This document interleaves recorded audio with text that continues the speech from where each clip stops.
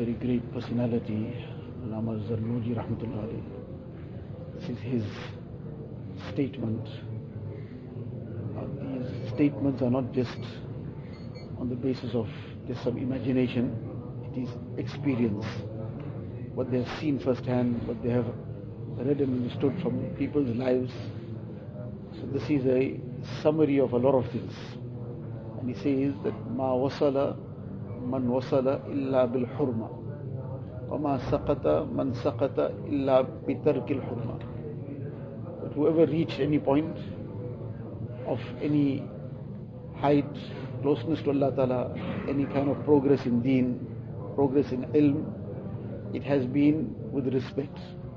Without adab, without respect, they haven't done it. It's not possible. Even a person may have everything else, but if adab is missing, he'll never get there. There will be no progress in deen, there will be no progress in ilm. It is not possible. And likewise, nobody has fallen, but it has been due to the lack of respect. The person who was progressing, the person who was moving on, he was getting somewhere, and then suddenly he fell. So in the majority of the situations, some part of it would be of disrespect. There would be other factors also sometimes, but disrespect would play a part in it. Now this is a very, very sensitive thing, very dangerous thing. The lack of respect, and maintaining and retaining this adab is of a very high level. The importance of it is extremely important.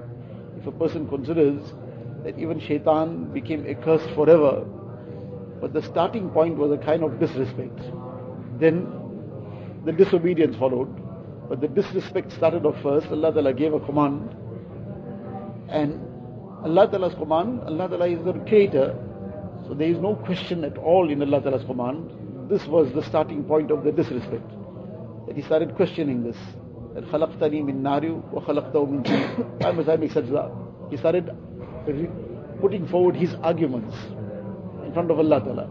Now, this became the start of the downfall, and this is what disrespect does. In the Quran Sharif, Allah Ta'ala mentions in Surah Hujurat that لا ترفعوا أصواتكم فوق صوت النبي ولا تجهروا له بالقول كجهر بعضكم لبعض أن تحبط أعمالكم وأنتم لا تشعرون. Don't get into any kind of disrespect with Rasulullah Sallallahu Alaihi Wasallam. Don't ever disrespect him in any way.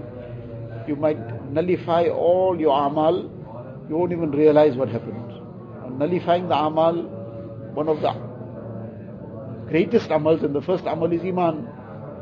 So iman is also an amal. So the Mufassirin explain that this will nullify iman as well. It doesn't necessarily mean it will happen in one instant, but this disrespect creates a blockage. One thing blocks, person was now going well, that disrespect created a blockage. That blockage starts growing. So first he stopped maybe making the nawafil, they stopped the mamulat, stopped the tasbihat, stopped the tilawat. Then that starts coming onto this nafil salah. Then from the nafil salah he is leaving his sunnat muakkada also. Then he is making his namaz without jamaat. And then suddenly the namaz is becoming qaza also, is not affecting him. Now the blockage started from one point, it came to this point already. And from that point it is, something happens and it goes away to kufr also. But where it started off on the point of disrespect. At that time the person doesn't think like anything major happened. So outwardly nothing major happened, but something very major has happened. And it started creating a blockage. The person takes heed, he makes amends, clears that out, sorts it out, then inshallah that blockage will clear up. Otherwise the blockage grows. And like that artery inside the heart starts clogging, the person doesn't even realize, وَأَنْتُمْ لَا تَشْعُرُونَ. He doesn't realize what's going on. When suddenly now it's clogged up completely and the person suffers a major heart attack, now they start doing some tests, they say, well, this is already started off 1 year ago. This was clogging up from 1 year ago, now only the attack took place. So this disrespect creates this blockage.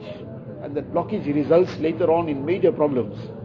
So the issue is to be very, very careful, very concerned about not crossing the line of adab in anything. Whether it is pertaining to our aspects of deen, day-to-day amal that we are supposed to perform, that is done in the correct manner. Then likewise the respect for the asatiza, respect for our kitabs, respect for all the things related to ilm. All these things are of crucial importance. All this adds to a person's progress, and the lack of this adab, Allah forbid, brings a person's downfall. Allah Ta'ala give us